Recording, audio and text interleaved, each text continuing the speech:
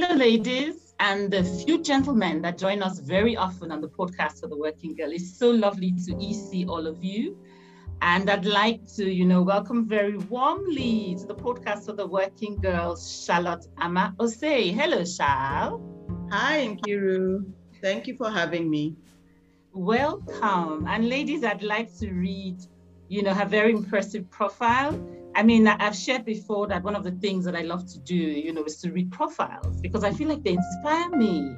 So look, I'll start with, the big ticket items, which is kind of telling you that Charlotte is a lawyer and a writer, an international elections consultant. Until recently, she has served as a chairperson for Ghana's Electoral Commission.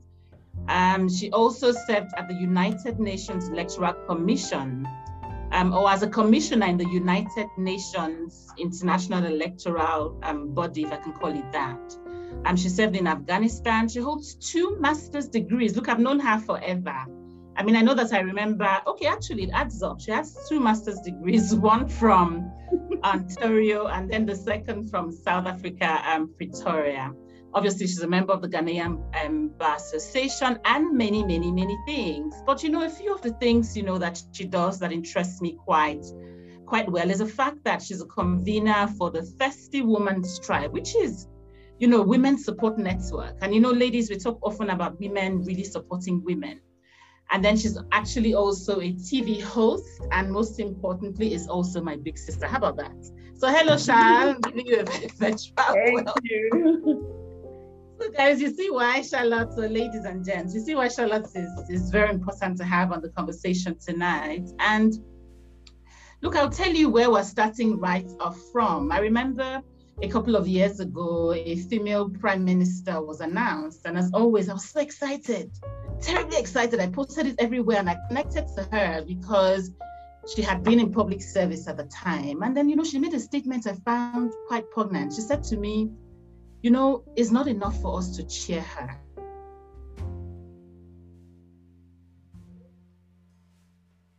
Country, she has some people, she's like, no, it's not enough to, to just arrive there, you need support. So I think, Shal, my first question to you is, what is it like, being a woman in public service, like that prime minister, obviously you having served, what is it like? And then we can dovetail into the big insights, that you gave me about it not being enough to cheer, but support is also important. Over to you, Shal. I see from what I've experienced and from what I've read about other people's lives. Like you, I love to read about other people's lives because there's just so much to learn. And I've never accepted that ignorance is bliss. Ignorance can really be stupidity and it can be very painful. So public service can be extremely difficult for women. Again, depending on the level you are in and depending on the perception of power. And I say perception because it's not always actual power. Depending on the perception of power that role carries, it can be very difficult. And let's be clear, it's not just an African problem. It's a global challenge. People say it's lonely at the top. I'm not sure about that. It can be lonely in a certain sense, but I don't think that's just for women. I think that any position that comes with great responsibility can also come with,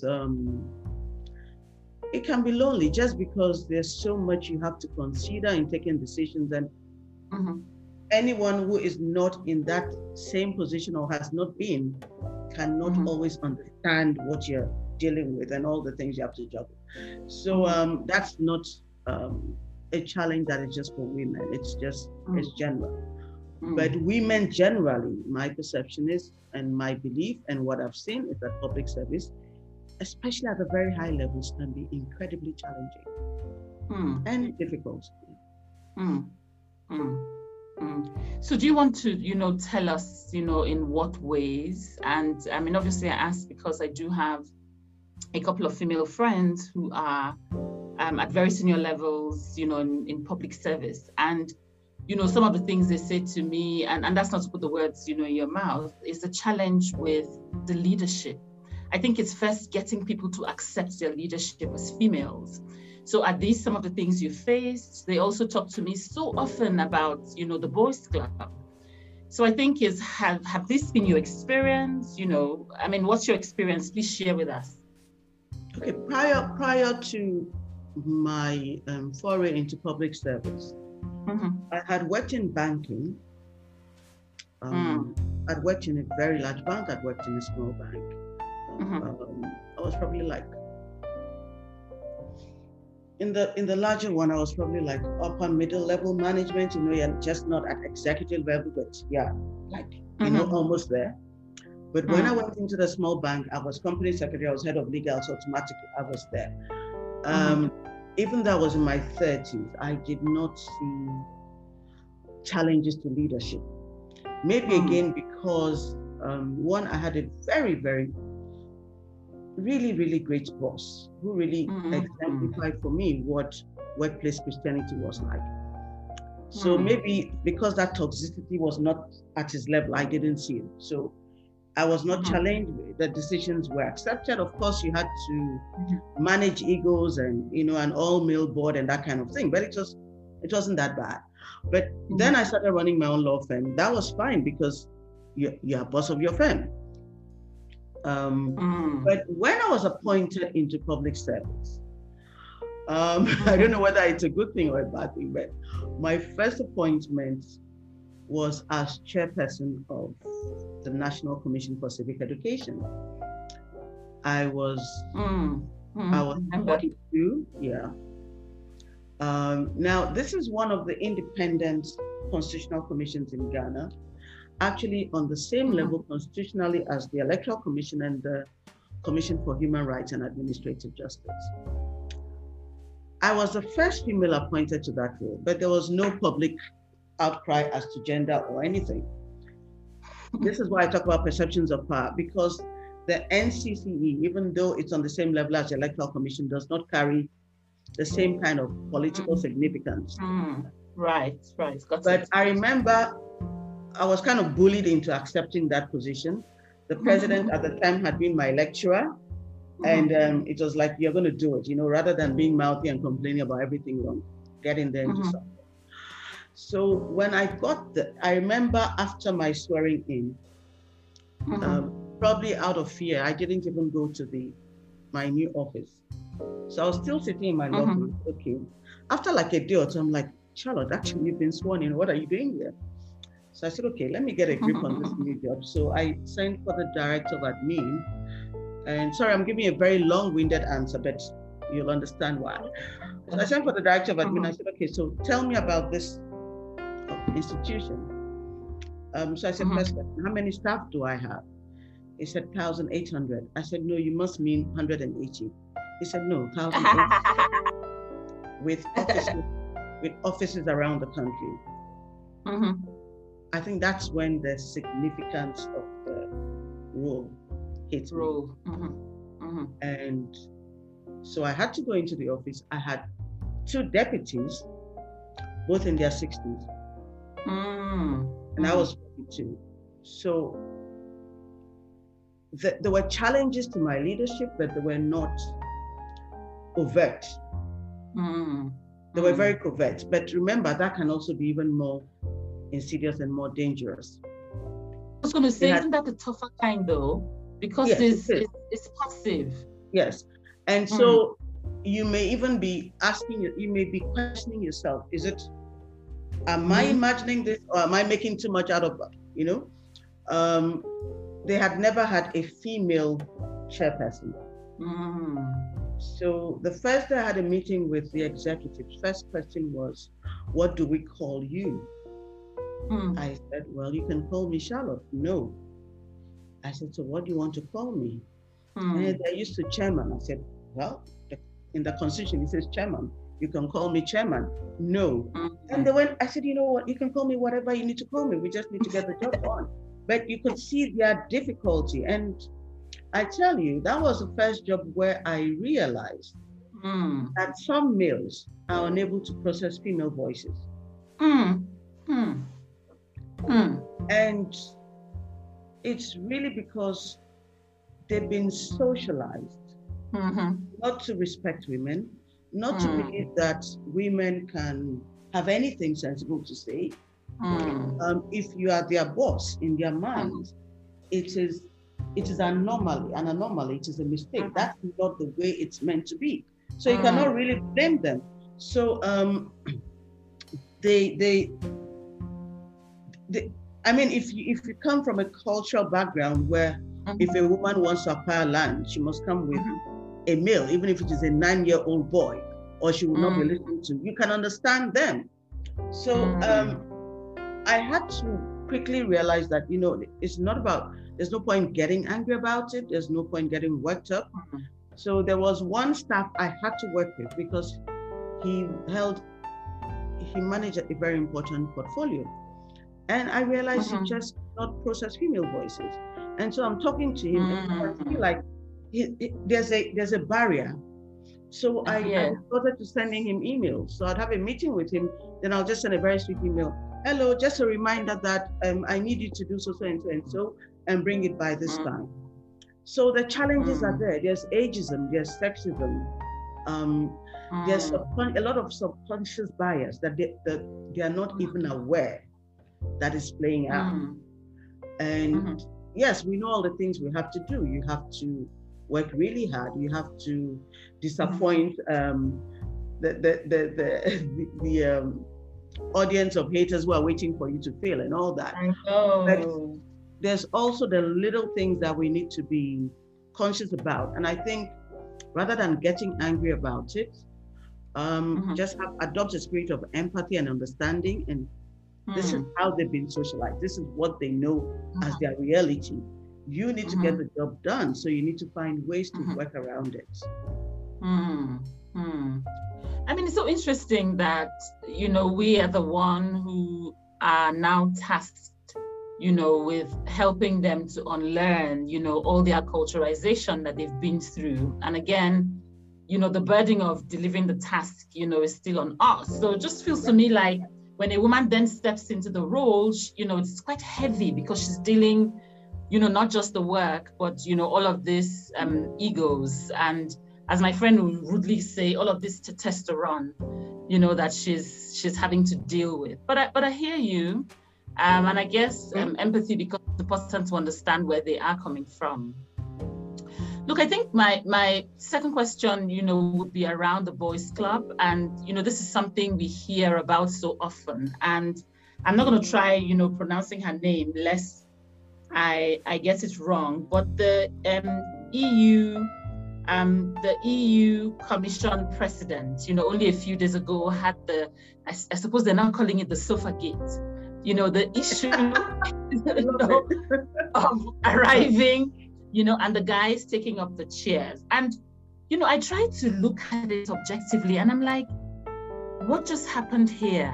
And, you know, I listened to other people's views and I'm just thinking, was this the boys' club? Is it just them getting ahead with it and not pausing to consider us? But I've also got a flip question. So maybe to you is, you know, what did you think of that whole Sofa Gate? Did you think it was the boys' club? Of course. Of course. It's how it's always been for them. And we forget that the powerful would never willingly give up positions of power. We have to fight when we're fighting for it. And I was actually, in a way, the naughty part of me was happy that it happened. Because these are things that happen to us in boardrooms where there are no cameras and there's no international media. True. And you have a hard time explaining how disrespectful it is.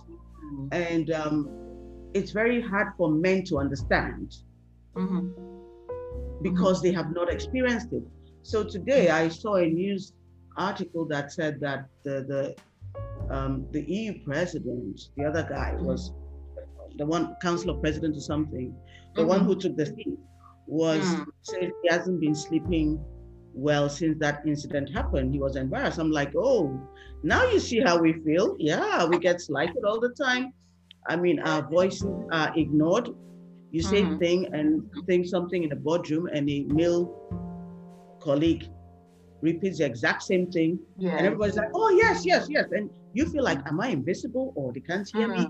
So women go through this. That was a powerful moment of female invisibility, something we suffer all the time, that happened on the world stage. And it just shows you, I keep telling people, this hatred of women in positions of power is a bigger pandemic than COVID. It happened where it happened. See where it happened.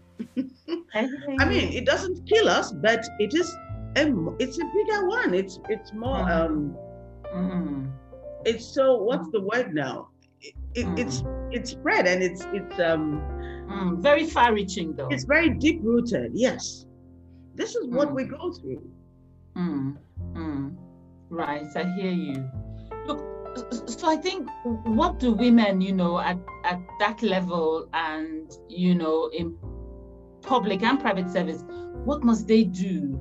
And the reason I'm asking is, we've been accused of, oh, she's too emotional, oh, she's taking it too personal, and I've kind of felt, but I'm feeling a bit trapped. You are doing this to me, and you're almost telling me how to react.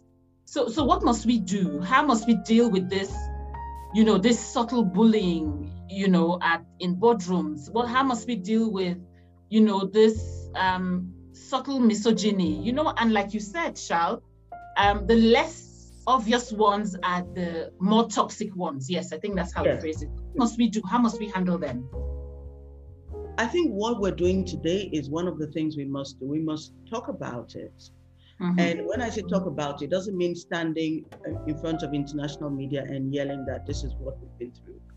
But there is power in numbers. There's power in sharing stories.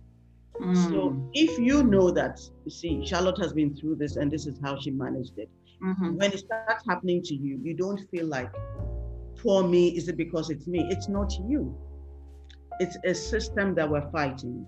So the boys club worked to get men promoted into positions of advantage. Let the girls club work towards just holding us together and keeping us sane. I tell people that we talk so much about mentoring, about when you get there, open the door for the others to come. Right. But you know what? If the door has been opened to me and I've managed to get a seat, and I'm firmly seated in that room at that table, I can get up even more times and open the door for other women. So the same way we talk about supporting those who are coming, even more important it is to support those who are up there, so that those doors remain open. I could have been so scarred by my time in public service that it got to a point where I was like, it's very difficult for me to honestly tell another woman that coming to the space, because it was just so much toxicity. The impact on my family was significant. But I also realized that, okay, so you survived a lot of things for a reason, and maybe to empower other people. Right. But the point still remains that if we talk about this more, we get more women prepared, and we keep saying break the glass ceiling. Yes, we need to break those glass ceilings, but let us prepare the women that in breaking that glass ceiling, when glass breaks, there will be cuts. You would have wounds, but there is a path to healing. It's not fair to make people believe like, hey, go shatter it. Shatter this glass ceiling and you've done so much and everything is all right. No, let's prepare them to not just break the glass ceiling, but for what comes after the glass ceiling has been broken. And it's only by sharing these stories that people can prepare themselves better. So when it starts happening to you, you know that, okay, I've seen this script before. It happened here, it happened there. So it's not me. This is how to fight it. So Charlotte, I hear you and thank you. I think the point about shattering the glass ceiling and the unintended outcomes of the shattered glass ceiling is not something that I had dwelt, on before, but it is, a very strong point and, obviously something that one needs to dwell on a bit more. But can I just lean in on that question? And it's around, do you think, as, women who are coming through the ladder, we are asking, the right questions? And do you think that the respondents are responding, truthfully, vulnerably, because I asked because the only reason I set up the Lighthouse Network was because I was, going around to all these women forums in Lagos and saying, how do you manage your home? And people just said to me, don't you have a domestic staff? Just put it together, you'll be fine. I didn't find those responses authentic, I kind of thought, but these guys are not being vulnerable, they're not being authentic. I feel like we're not, this point you made about, the ceiling would shatter, and an unintended outcome, there'll be pricks, there'll be burns, there'll be hurt, there'll be cuts, you'll need bandages, sometimes you need stitches. So do you think that women are speaking vulnerably, truthfully about their journeys? Not a lot of them. I've seen interviews that have been quite disappointed. I don't see a lot of vulnerability. No. I think it's also because women have been, I'm trying to find an emotion shamed. This thing about if you're being told all the time that you're weak, you're not strong enough, you don't belong, you're too emotional. All the stereotypes that they used to describe women. So you now become afraid to actually show that emotion or that vulnerability, even when you have to. And because also women have been, it's not just women, society is generally very judgmental. I hear you. So, and that's one thing that we as women need to consciously fight against. So because of where I've been, when I start reading stories, the usual, oh, she slept with so and so together. I'm like, so the man too, why didn't you sleep with so and so together? Or you two that you're talking, why didn't you? If it's so easy, do it in advance, because you learn to know that not all those stories are true. And sometimes there's actually no iota of truth. I could pull up 1,000 newspaper front page about me that has no truth. But part of the advancing to the top is understanding that you will be misunderstood, you'll be deliberately misquoted, you'll be lied about, but just keep your focus. So I can deal with all that. But I must give other women the same benefit of the doubt when you start saying those things about them. So again, because we've been so groomed into being very judgmental about each other. So there's this veneer that women put this facade. So I find it very funny when when any woman of her is being introduced, they have to tell you, and she's happily married with 4 children. And I'm thinking, so if she was not happily married, or she was unhappily married, or she did not have children, would that make her less of a banker, less of a managing director, less of a CEO? It has absolutely nothing to do with it. But it's almost like we are forced to put those things out in the public domain to soften the image and to show that it is patriarchy. The message really is that in spite of all these achievements, she is still subject to a man somewhere. You see? So they'll sneak that in and make it seem like they are hyping the woman, but really it is to feel that, oh, she's still. So then, to keep this facade, you'll now find the women themselves saying, oh, although I'm CEO of, and I have 50 African countries under me, I still cook for my husband, and I still wash, and I still, that's not the things we never, okay, it's great if you do it, but why do I have to know about it? Why must you push your submission in my face when we're talking about your work? I've never heard any man say, and I'm sure there are men like that, yes, I'm CEO of a Fortune 500 company, or I'm CEO of this big company, but I still make breakfast for my wife every Sunday. I don't hear them saying it, but there must be men like that. Men do not need to push their niceness in us to soften their power. Women always want ways of softening that power If you don't, the society will do it.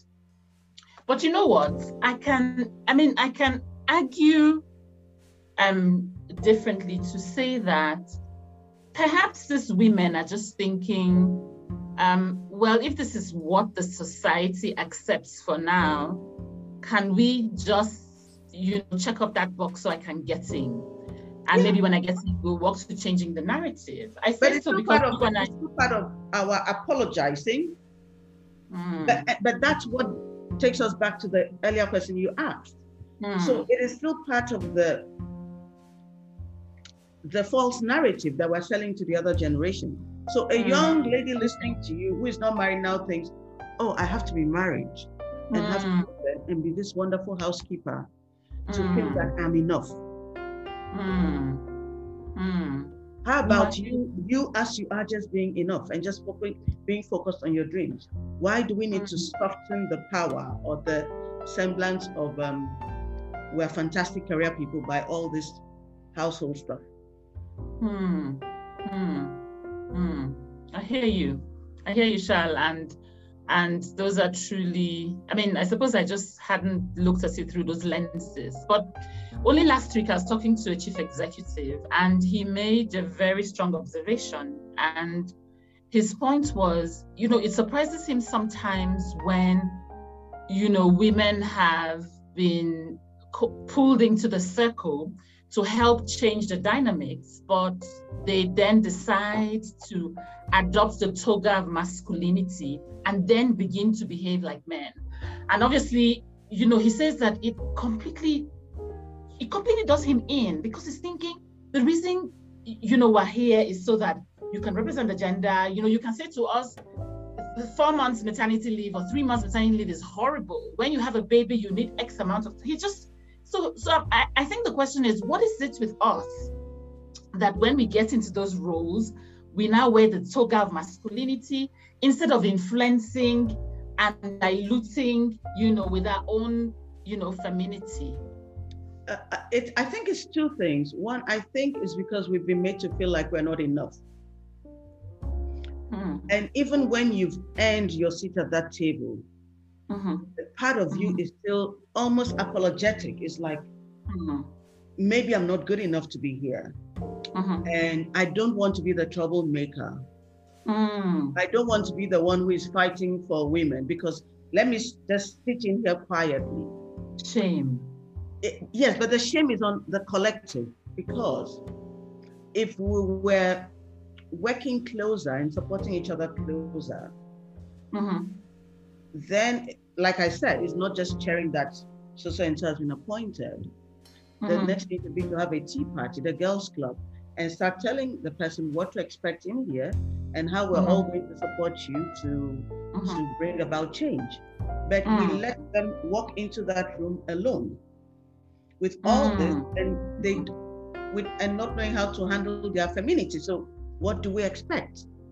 The culture has always been male in that room everywhere. So it's easier for you to walk into the room and want to blend rather than want to stand out. And as much as the chief executive says that the women were brought in there to make the difference, what kind of preparation were those women given? What was the orientation? Were they told this? If you're not told this, it's easy for you to just want to sneak in there quietly and say, okay, let me sit here until I can adjust. But before you know it, you've become part of the culture there rather than being the change. So I think it is our collective duty. It is to create that community. And that's what I keep saying. We're so busy with supporting the ones who are coming. We're not supporting the ones who are up there. And they need support to stay up there so that we can pull more from down up. So let's build that community for the women up there, where they know they can talk without fear and they can be vulnerable enough to share their stories. But Shal, why do they need to be told though? I mean, we see the stats, every day on the gender gap. You see, not all women see. You'll be surprised. Okay. Not everybody, and like they say, when you are making history, sometimes you're not even aware that you're making history because you are in there. So one woman being appointed may not see the power she has to influence change unless there's a community telling her that. We're assuming she knows, because the issue of women advancing, you are passionate about it. You are looking out for those stats. She's just juggling her little life and trying to advance. Not true. Okay, I hear you. I guess it's perspective on which side am I standing and staring into the garden. Okay, I hear you. I agree to be generous on that point. Remember, empathy. Yeah, I hear you. We're trying. I hear you. Look, so I think by virtue of my work as a career coach, I get a lot of people, who come to me. And Shall, I have to tell you that if I think of when I started, till today, the people who have had the hardest of times, the people who have struggled until they graduated into, depression or mental health challenges, have been women who are being managed by women. And I think that, when I dealt with the last lady, I kind of thought, what's going on with us? What is it, about us? And one of the ladies actually said to me, oh, please, you'll find, I even saw her online doing women supporting women with the hashtag, but the dissonance, between, the hashtag and the experience is like night and day. So, I mean, when you lap it up with Chilemanda's trending video this week that talked about feminism not being equated to wickedness, I think the hard question for you is, what is it to me? Oh, haven't you? I'll send it to you. I'll send it to you. So I think the hard question for you, and I don't mean to be unkind to you, is what's the problem? Why can't we, support in actions and in words? What is it with females reporting into females? What's the problem? So I think it's almost one of those big life questions. I'm not sure anyone has an answer, but this year I've just been studying the impact of emotional wounds on people, and we've looked at wounds from childhood, wounds from people who have authority over you, whether it is an older sibling or a teacher, bullying in school days, wounds from loss, whether death of a partner or spouse or divorce, or being rejected, abandonment. We looked at partner abuse, but the emotional type. We looked at wounds even from the church. And I came to two conclusions. Everybody has wounds. Whether you recognize the wound or you don't recognize it, whether you see it or you don't see it, you have wounds.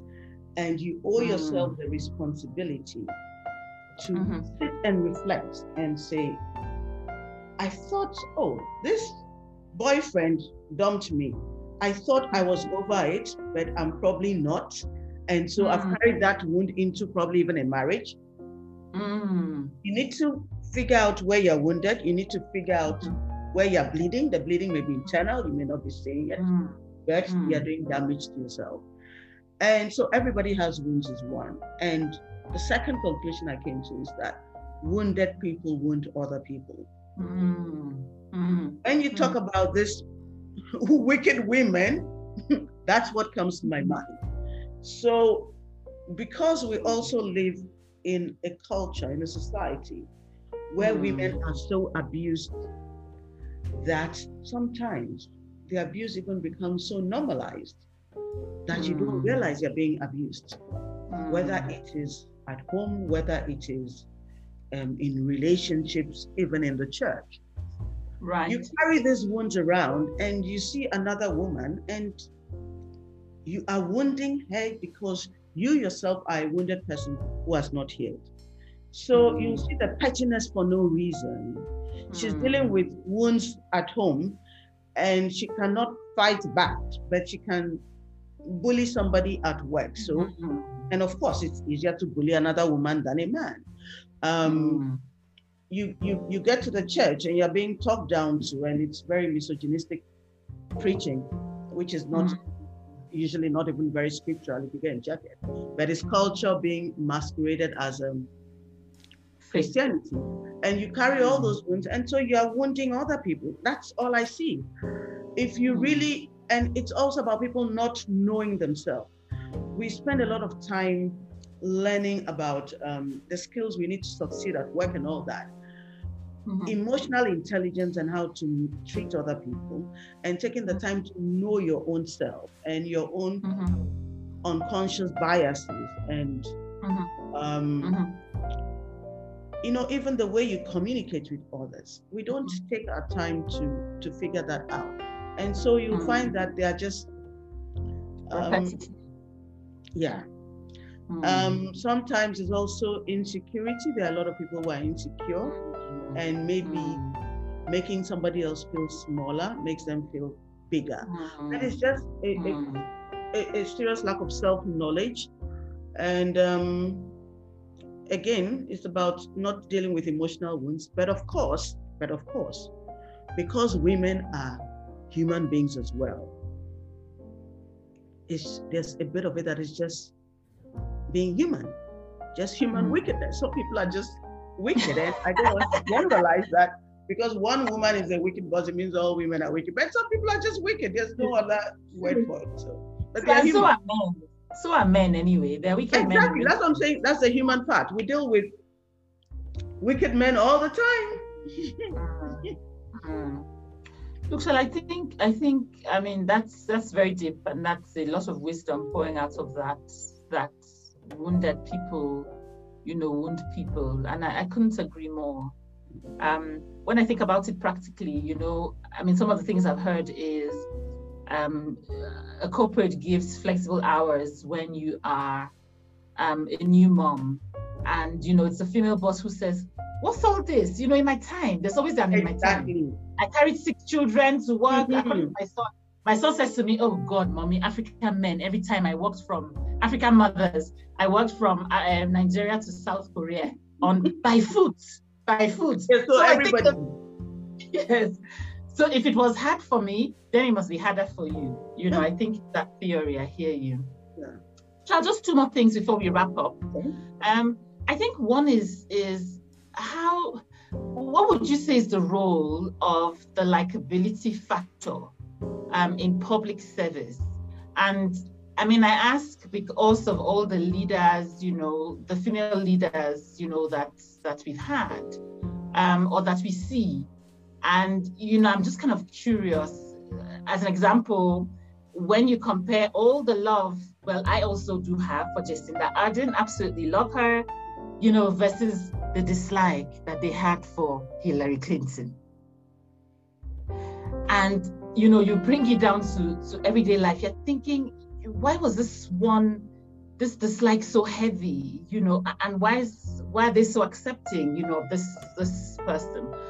Obviously, I know that they're 2 different countries. I know that what do they call those Scandinavian countries? I know they're quite forward-thinking, you know, with the female things, but still, these are 2 women. And what role do you think the likability factor plays? A lot of it, like you said, has to do with the country itself, and even media framing.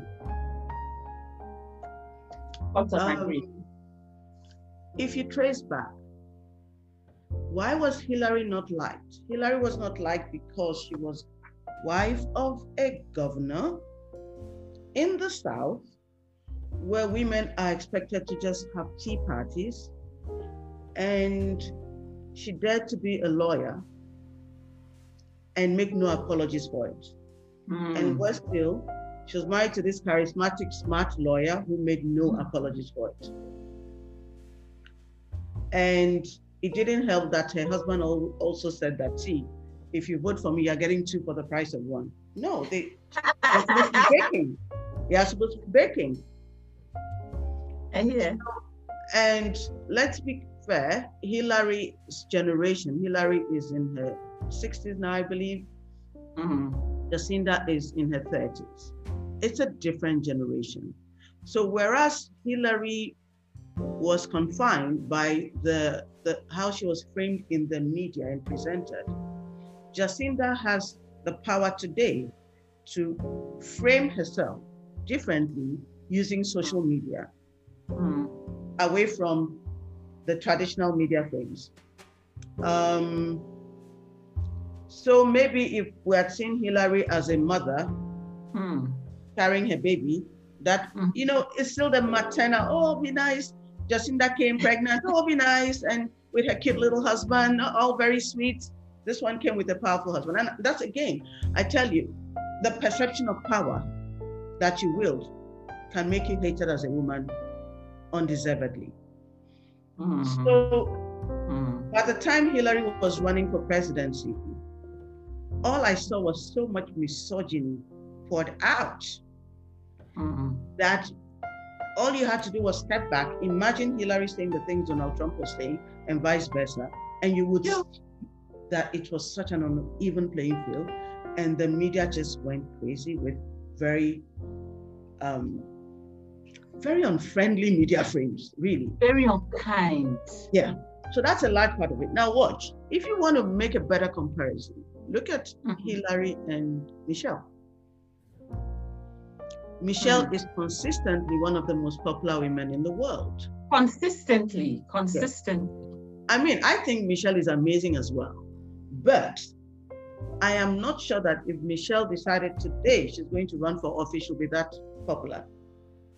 We like Michelle where she is. She can be very popular there as a first lady, as the wife of a former president.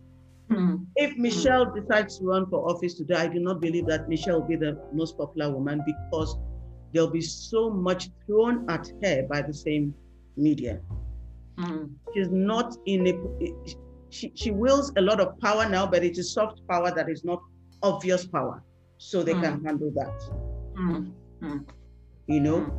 So it's very difficult, it's very challenging. But like you said earlier, it also depends on the society you're dealing with. And you know, we are sitting here and we're thinking Jacinda is very popular. I'm sure if you went to read newspapers from New Zealand, you would hear different stories. She would tell you her own stories of, you know, fighting patriarchy. I'll be very surprised if Jacinda doesn't have any wounds, because we are not embedded in that context and we're seeing what we see, the filters of international media. It may be different. You get in there and she'll have her own war stories to tell you. I'm almost certain. I hear you. No, I hear you. I hear you on that. I hear you. I mean, I suppose she's lucky to be also in those circles, you know, the Norway, the whole. She's in New Zealand, but yeah. I mean, look at Winnie Mandela. Look at Winnie Mandela. One of the saddest days I experienced was the day Winnie Mandela died. I was saddened and I was really angry because, yeah, she wasn't perfect, but she was a strong woman and she did a lot for the fight against apartheid in South Africa. But Winnie Mandela had been through all these trials for the death of the young boy in her football team. And even after she was acquitted, the media kept saying she was guilty and they kept tying her to it. And then the day this woman dies, people come out and say, oh, she didn't know anything about it. And we knew, and I'm like, and you knew all this and you guys never spoke? It was almost like a popular sport to vilify her, to tie her to all kinds of things. And then the day she dies, all these people came out and said very authoritative, oh, she didn't do this, we knew she didn't do that. And I'm like, how come nobody ever spoke up? They were just so afraid of the power that she wielded that it was important that she was, for them, that she was attacked and her image was destroyed and her reputation. Meanwhile, people knew the truth and never spoke it. So when women wield power, whether perceived or real, they are treated very differently. See what Theresa May went through. Oh my goodness. Theresa May was literally dragged out of Downing, by her own party people. Yeah. And in the beginning when you talked about the female invisibility, which I call mansplanation, when the man is making, you would see her, she'll make a point, opposition is male, he comes, he makes that point, and suddenly everyone heard it. Yeah. That woman went through so much, through so much. So the last question, I have for you before I thank you most sincerely for joining me on the podcast, The Working Girl, it's about, the people who are coming through behind us. In Nigeria, a senior called me and he said, he wanted to speak to me about the way that in his words, the not very honest manner in which we are driving feminism. His point of view was we were acting like, we had journeyed and arrived here without the support of men. And his view was whether they were workplace sponsors or they were spouses. And then he rounded up by saying we were then showing, the ladies who were coming through behind us that we didn't need men. And he felt it was an incorrect projection. He actually quite attacked me. And, he said to me, you give all the speeches, you forget that, your husband has been your support. But I'm like, you're not in the circles where I talk about, how much, support my husband has been. And obviously, a lot of my career angels have been men. So you are right when you say that, we've had a lot of he for she's. But his point is the unintended outcome is we make the people who are coming behind us feel like men are not necessary. And that's the type of feminism, that they're riding with. So I think what's your view on that? And maybe after giving your view, it'd be great to take your last few comments as well. My view on this, can they just let us be? Can we breathe? I mean, for as long as I can remember, I've seen these yellow signs everywhere, men at work. Do you remember those signs? And it always used to baffle me because I'm like, women do so much more work, whether in the workplace or at home. But I've never seen a sign that says women at work. And so even in this fight that we haven't even arrived, his only issue is that we must have signs up saying that men are working. Can they just let us be? Why? So can they not tell us how to be feminine? We acknowledge them at home. How many men have you seen doing anything in the workplace? Do they go and sit, open the board meeting and say, ladies and gentlemen, thank you for coming for today's board meeting. I'm here because my wife ironed my shirt and picked my suit from the laundry. Give us a break. Men are supporting women. Women too, we are supporting men. We've been supporting husbands, paying school fees, some even put husbands through school from our grandparents' time. We haven't received acknowledgement card. How about giving us our own acknowledgement and our own whatever that you've been advancing on our backs all these years? Let us be, please. We'll give fathers, tell him Father's Day is coming, he'll get his card. He'll get his card, right? He's not going to be pleased because I saw somewhere that the highest calls in the world, something called